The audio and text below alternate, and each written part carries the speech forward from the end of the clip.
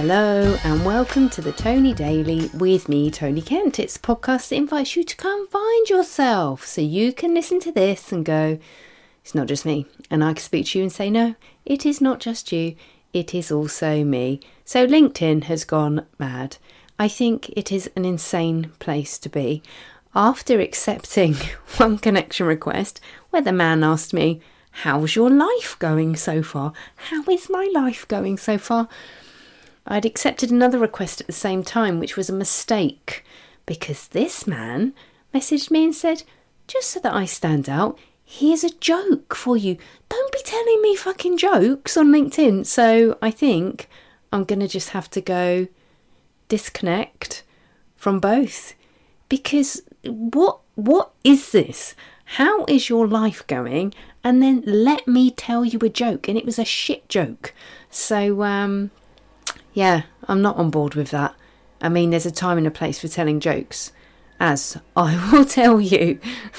As you will know, if you've ever worked with anyone that's been on a stand-up comedy course and then decides to try their material out at work, it's all about the setting, you know. And I've done enough bad gigs to know setting, atmosphere, audience, lighting, sound, everything. All those things are very important. Don't just do jokes at your colleague. Especially don't just do jokes to someone you've never even met before. Which I guess is why LinkedIn is a place where you should only accept connection requests from people that you know. But do we do that? No, we don't. So there's that. Still got, well, a bit. I think it's rhinitis. This is me being on Google, checking things out. So still got a bit of like cold stuck in my sinuses.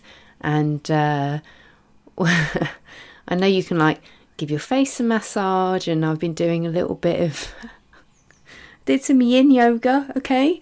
I found it very useful. I did some crying and cleared my sinuses a bit. And then did some kind of, I did some moves that are good for decongesting your face, okay? And then a friend of mine said, why don't you use an electric toothbrush on your face? Well, I haven't got one of those, so no. And then she said, why don't you use an Ann Summers device on your face? I'm like, fuck's sake, what is going on? How about no? I said, I don't want yours, thank you very much. So did make me think though. I've only ever been to one Ann Summers party. Oh, I think there's only one Ann Summers party I went to that I can remember. And here's a difference between, well, I don't know, maybe it is between, well, I was working class and middle class, but I remember going to an Ann Summers party back in the day and they passed around this vibrator and made you try it out on your nose. So potentially she was really just trying to sell us some kind of sinus decongestion device. The next party I went to was a fucking candle party. Come to my candle party. What's going to be there? Candles. Right. And one of the items for sale was this mirrored candle holder. So it was an infinity candle, I think. So instead of 3 candles, which you put on the holder, it made you look like you had infinite candles. I want my living room to look like it's got infinite candles, which maybe is better than infinite vibrators. I don't know. So something to think about, isn't it? In other news, my husband had a flat tire this morning. He had to go somewhere. And this goes to show just how, I don't know, when you're not in the swing of having to get up and, be in a workplace and be really organised first thing in the morning instead of like wafting about like the freelancer that I am.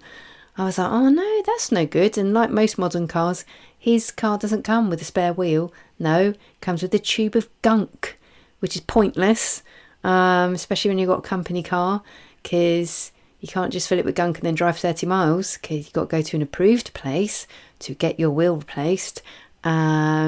And you can't do that at 6:30 in the morning.